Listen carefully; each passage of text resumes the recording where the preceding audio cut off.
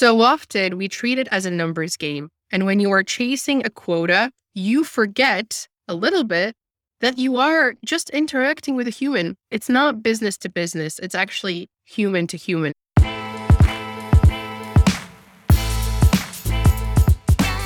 Welcome to the State of Sales Enablement podcast with your host, Felix Kruger. Insights and actionable advice from B2B marketing and sales experts that share what it takes to achieve sales enablement excellence.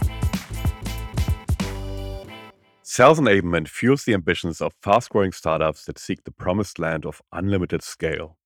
So how can organizations strike a balance between hypergrowth and the human element of sales that is required to be truly biocentric?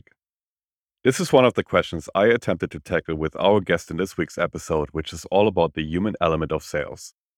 Please welcome the Sales Enablement Director of ReachDesk and host of the Stay Human podcast, Malvina El-Sayegh.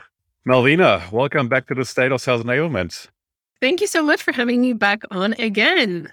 So, Malvina, for the few people that don't know you, and especially for those people that have missed out on the last episode of you on the podcast, briefly tell us, what's your background and what do you do now? Who is Malvina? Who is Malvina? Malvina is a mom of 2 little kids. She lives in London. She has an amazing husband, and she's super passionate about sales enablement. So I'm in enablement currently at a scale-up called ReachDesk that does gifting and direct mail. But I found my passion many years ago in the corporate world, and then since then, that has become my day-to-day. Awesome. You also run a podcast called Stay Human, which is first of all, a name that I absolutely love, but also a notion that I absolutely love.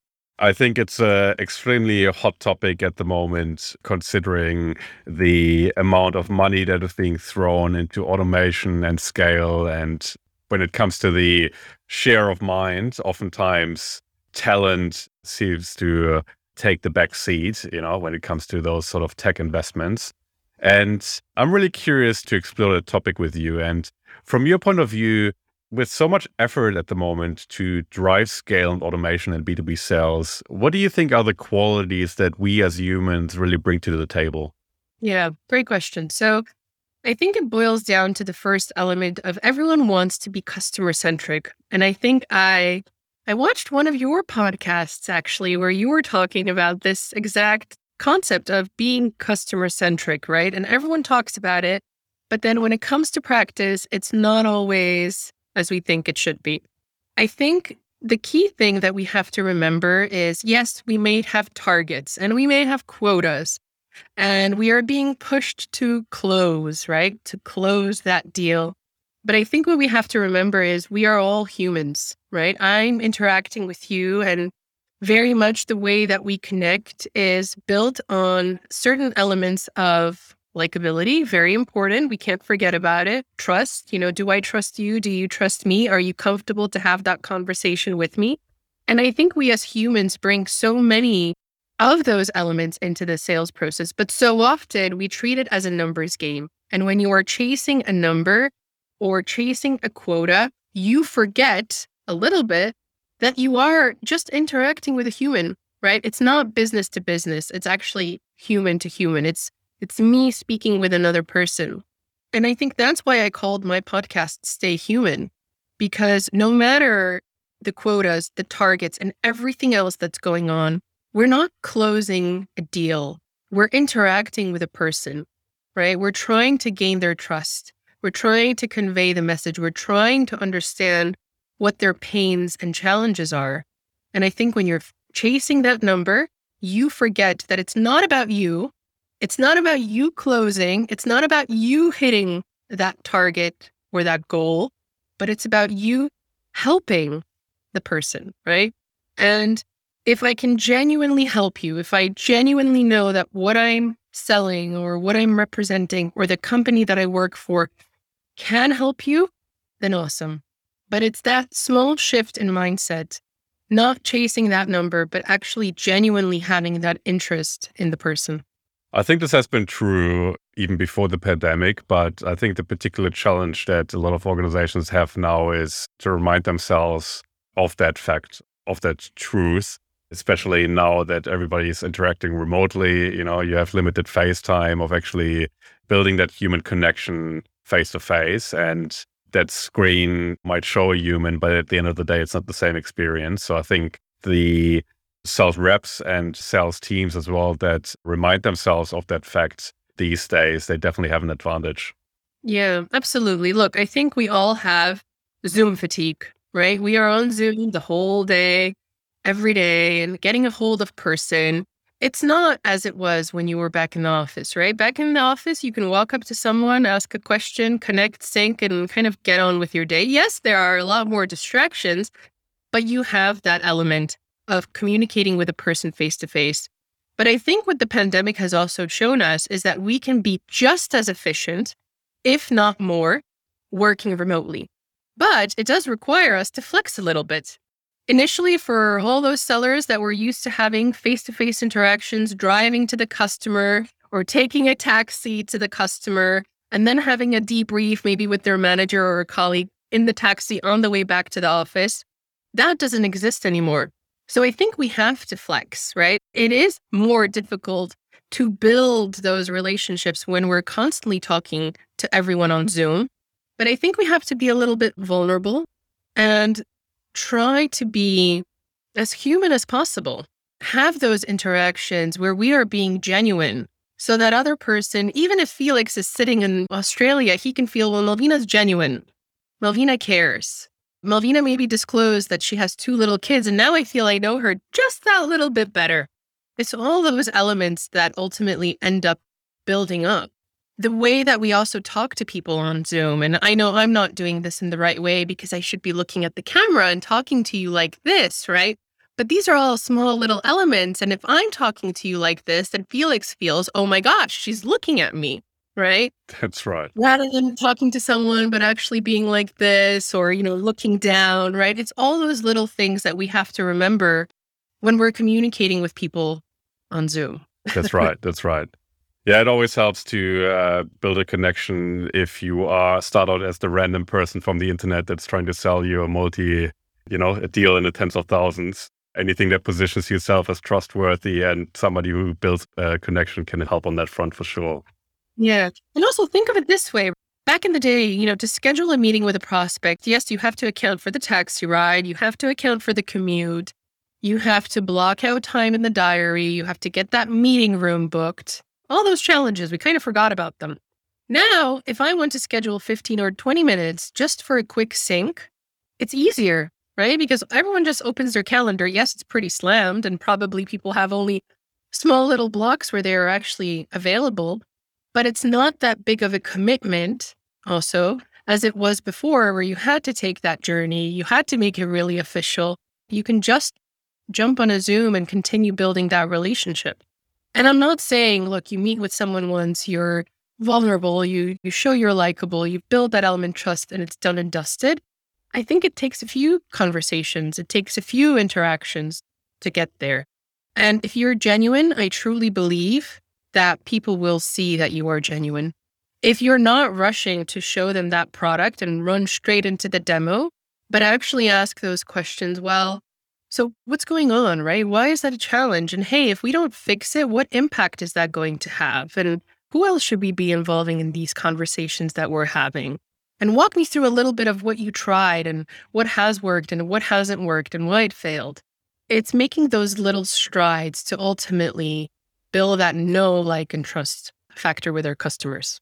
You're touching on a few concepts and qualities of that human interaction, like the things that lead to trust and to that connection that's being built, even if you interact remotely. When we look at the competition that's now going on between AI, in some cases, and humans, we're essentially in the labor market competing with each other. From your point of view, like, what are some of the human qualities that can and cannot be replaced by AI in our lifetime, let's say over the next 30, 40 years? I think to truly be able to help someone, and this may sound a little bit like a cliche, but you have to try and walk a little bit in their shoes. And what I mean by that is really genuinely try to understand what's happening in their world. Be empathetic. You might not have lived it, you might not have experienced it, but you want to understand it. And I don't think that can ever be replaced by AI. I don't think that element of empathy can be replaced by AI. I think where AI can help sellers is by taking care of those mundane tasks. No one wants to update the CRM. Let's face it, that's the number one hassle for all sellers out there. Let AI do it, right? If we're in a meeting, we have the transcript recording. If AI is able to pick out the key bits, key objections, key features that the prospect really like, awesome, put that in the CRM for me. I think AI can help us be more efficient, but I don't think AI will ever replace that human-to-human interaction. And look, I'm sure you've had experiences yourself. Maybe you're looking at a product or service, you're on the website, and there's that little automatic chatbot.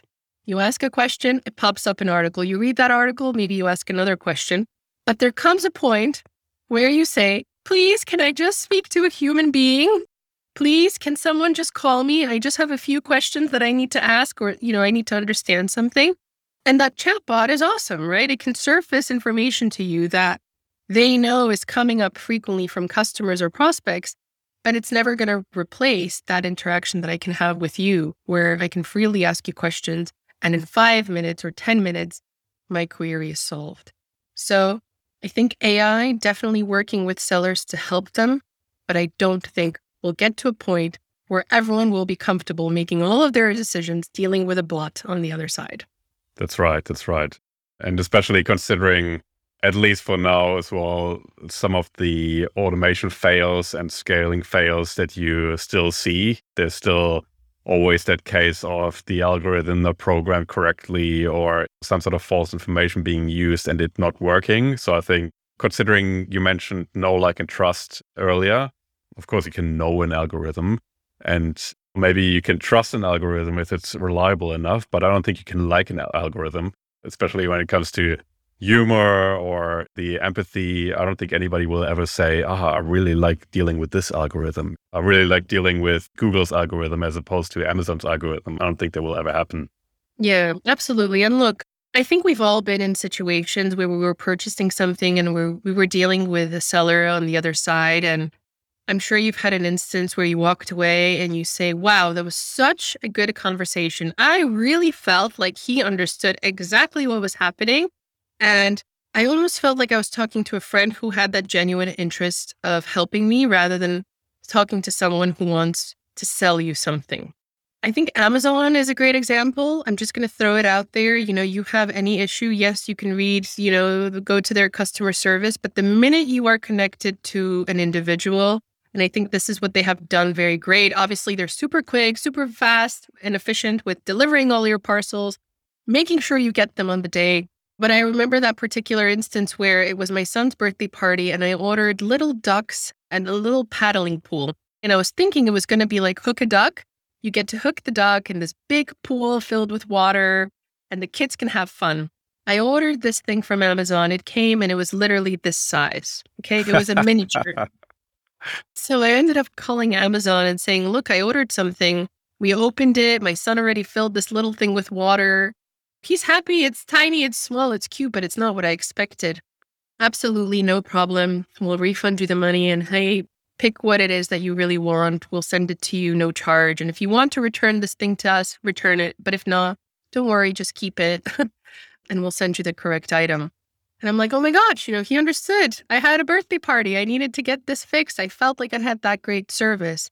Would I have been able to have that same experience? And I know we're talking about regular, ordinary challenges and interactions that we have. But I ask myself, would I be able to have that same experience if I was dealing with a bot?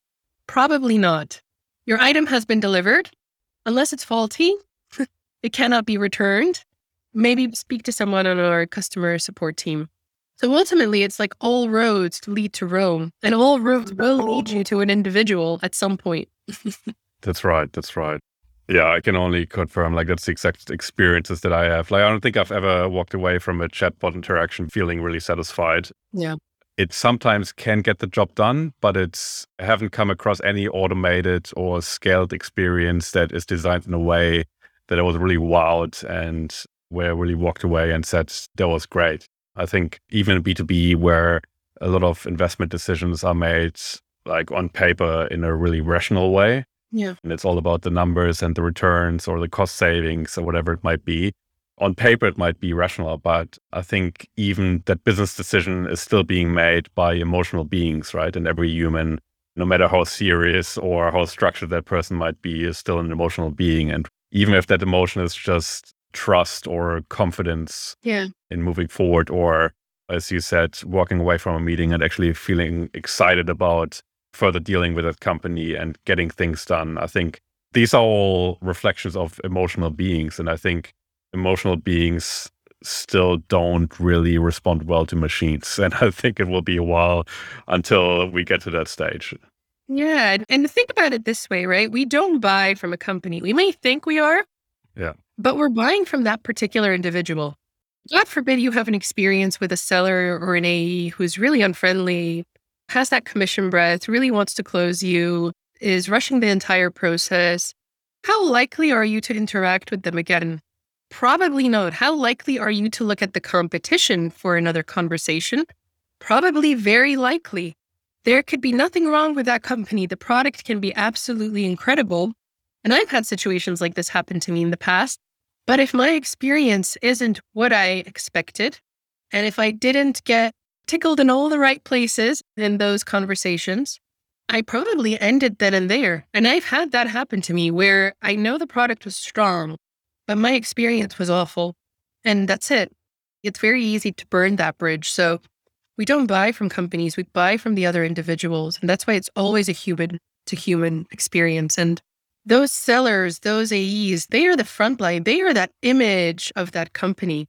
And if your image is customer centric and you care deeply about the customer, then those individuals also have to surface that. They have to make that visible. They have to make it visible that we care about the other person. So if we go back to the sales tech side of things, and let's be honest, sales tech is not going to go away. There's still that promise of great scale and automation, and especially startups and scale ups that have had a lot of investment and they just need to deliver those returns. And they're under so much pressure that those sort of promises are really tempting, and they invest in sales tech. How do you think companies can strike the balance between really benefiting of that human element and the qualities that humans bring to the table versus the promise of scale through automation and AI? I think scalability is one element of it, but the other element is efficiency. And I think the challenge that we see now is that lots of companies are bringing on lots of tech, lots of new tools. How many emails do you get on a daily basis? Hey, this great piece of tech, this great tool, it can save you time. Those promises, what I like to call them initially, right? Or those hopes and aspirations, they all sound great. But it's very easy to go down the route of purchasing lots of tech and then not being efficient with it. And if you're not efficient with it, my question is, how is it helping you to scale? So I think utilizing AI, utilizing technology, the question that we have to ask is, how is this going to help us become more efficient?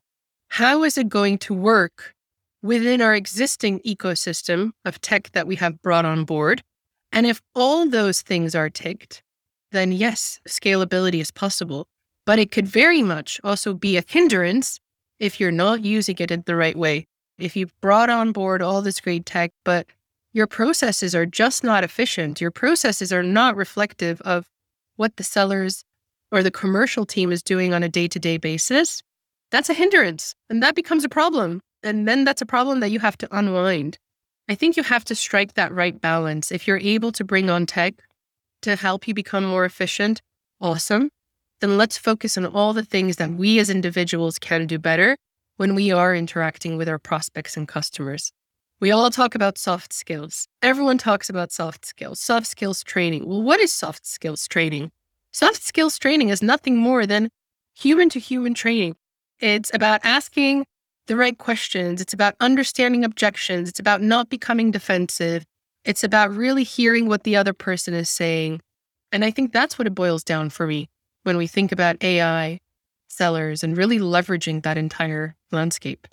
I think from my experience, there's kind of two types of organizations that I interact with. One is the ones that are really excited about sales tech and that spend lots of money on it and essentially want to drive their sales effectiveness through tech, but they put the tech first. Yeah. That's the number one. But I hardly ever see it working. So oftentimes there's a realization sooner rather than later that a lot of it is wasted. And as you said, some of the tools even introduce friction throughout the sales process and actually make salespeople less effective, increase the admin effort, and so on. In very few cases, I've seen it work where actually the knowledge brought to the table by tech vendors has helped sales organizations becoming better, but it's really the exception. What I've seen working, though, from a tech perspective is doing things manually first and having it driven by manual interactions from sellers with the market, but also internal processes. And then after identifying what works on that front, then actually looking at what tech can actually add value in the way that sellers interact with buyers, in the way that tech actually increases the effectiveness of internal processes and so on. But I think even then, it should not be replaced fully where it makes sense. I think the human interaction and the customization, especially with the buyer interaction, is still something that greatly benefits of being driven by a person. And I don't know about you, but I can tell every single time I get an email that's automatically generated or that's just swapping out my name or whatever it might be. I don't think people's radar is so off that they wouldn't recognize that. We see these examples all the time, right? Like I received emails in the past where I know that there is an automation tool or there's a cadence being used, but I received emails that said, "Hey, first name." That's right. I'm like, "Oh, you didn't go in and actually change my name in there. Okay, that's why I'm receiving this email." But another great example is also banks in the financial industry is utilizing tech a lot. And a very basic example is, hey, you want to call your bank because you have a question. When you call the bank, you get all of these automated responses. How many times do you find yourself tapping 5 or 0, right, in hopes that you're going to quickly get through to a live person? All the time. We're trying to bypass that a little bit. But I think all organizations have to be open to new tech. There's lots of advancements being made. In our previous episode, we talked about content management solutions and learning, solutions, right? And automating that process of feeding the information, that's also technology playing a role in how we interact on a daily basis. I think we have to be open to it. I'm not saying every single email, every single approach, and every single great tech is going to be right for you. But to your point, map it out first, write it down, and let's see where we can gain efficiency and become more productive by bringing in the right technology. Rather than forcing people into the seller's journey. I love it. Yeah. So when we look at the human element of sales, what can sales leaders and sales enablement leaders really do to nurture that quality that people bring to the table in the sales process?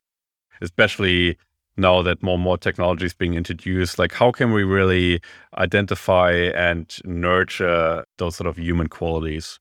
Yeah, I think it's a great question. And I think it boils down to those soft skills, right? Methodology, process, it's all one thing, but how do you execute on it? How do you bring it to life? How do you show that you're actively listening? And especially in the world of sales, the number one thing that we talk about is be an active listener. What ends up happening is we're listening, but already here we're thinking about what's the next question that I'm going to ask? I have to remember to cover this. And we're not actively listening. And I catch myself doing this. I'm guilty of it. You're probably guilty of it. But how do we do it effectively that, hey, if I'm speaking to Felix right now, I am genuinely speaking to Felix, right? I'm trying to understand what's happening on your side. I'm not checking if anyone sent me a message or seeing if that email came in or if someone messaged me on LinkedIn, but I'm really in the moment. And I think for revenue leaders, sales leaders out there, it's really all about honing those soft skills. How do you ensure that your team is having those great conversations, that they're hearing objections that might be coming up, but they're not defensive to it. They're not jumping to conclusions. They're trying to understand why that objection is even coming up. Why did it appear? Is it because of some misinformation? Is it because we haven't clarified something? And it's trying to understand that entire landscape. And the more that we can listen in an active way and really be present in the moment, be confident in asking those questions, challenging potentially the customer in the sales process. There's probably a solution for everything. Every product that we're selling now, there's already a solution, right? Maybe it's not AI, maybe it's not tech, maybe you're doing it manually. But what we're selling always is not a product or a service. We're selling change. You're selling change. And that change is, how do I change? Why should I change? I'm working fine right now. I might be doing things manually, but it's also challenging that customer on his beliefs, what he knows, and ultimately driving that change forward. I think something that I also hear more and more often is that the belief around what sort of qualities a good salesperson brings to the table is changing now, especially with digital communication. Those sort of soft skills that you touched on are becoming more and more important. And I have spoken to a couple of sales leaders actually that have literally articulated that their preferred profile right now for salespeople is like, there's two kinds of people that they prefer, like on paper, obviously before they dive deeper into their experience and their capabilities and whatnot. But they would always prefer, number one, introverts because they're better listeners. And number two, females because they're more empathetic and they have better ability to empathize with the customers. So I think if you think about the sort of profile and that stereotype of that aggressive, outgoing salesperson, I think that really changes, especially with technology playing a bigger and bigger part in sales. I think over time, those sort of profiles of the more empathetic and good listeners, that will provide sellers with a advantage out in the labor market. Yeah. And I think those people will very soon, from my point of view, be very hot property in B2B sales. I'll add a trait maybe to that, and that is coachability. I think for sellers, question that appears in many interview processes, are you coachable? And the way that we test for it is maybe we'll give you a role play, maybe we'll give you feedback afterwards, we'll give it another go. And are you taking on board that feedback? And we all say, yes, I'm coachable. I'm open to feedback, right? But when it happens in real life, we may not always react in the same way that we said we would. And we all know as sellers, we think we do things in the best way possible. I already know how to sell this product. I know how to have great conversations. I don't need any training. I have it all. And it's also that element of how open are you to learning new things? And especially at the rate in which the world is changing. And I tell this to my son every day. He's 6. But I say, look, things are going to be changing quickly. What we have today might be different tomorrow, but we have to learn to adapt. Maybe we're using this piece of tech today, but we might be using something else tomorrow. We have to adapt and change and be nimble. And I think that's what sellers also have to remember. What works today is not guaranteed to work tomorrow, the month after, or even the year after. And we have to personally be on this journey of constantly improving, just like AI is constantly improving. Alexa has gotten so much better. Siri, okay, still work in progress, right? But we also have to continue getting better and adapting with the times. Well, on that note, if people want to develop their human skills in sales and want to learn more about how they can improve, where can they listen to your podcast? And what are some of the other ways they can find you online and connect with you? Yeah, absolutely. So please connect with me on LinkedIn. I'm available under Malvina El-Sayegh on LinkedIn. If you would like to tune into the Stay Human podcast, that's available on Apple, on Spotify, on Google, anywhere you listen to your podcast. And of course, check out the Enablement Brew, which is another series I run with my co-host, Carly Lehner. Malvina, thank you so much for joining. Thank you so much for having me on. Next time on the State of Sales Enablement. There are a lot of people that lean on their laurels of, I was a rock star at XYZ company. I went to President's Club 12 times. That's great for the company that you worked at, but that's not where you are now.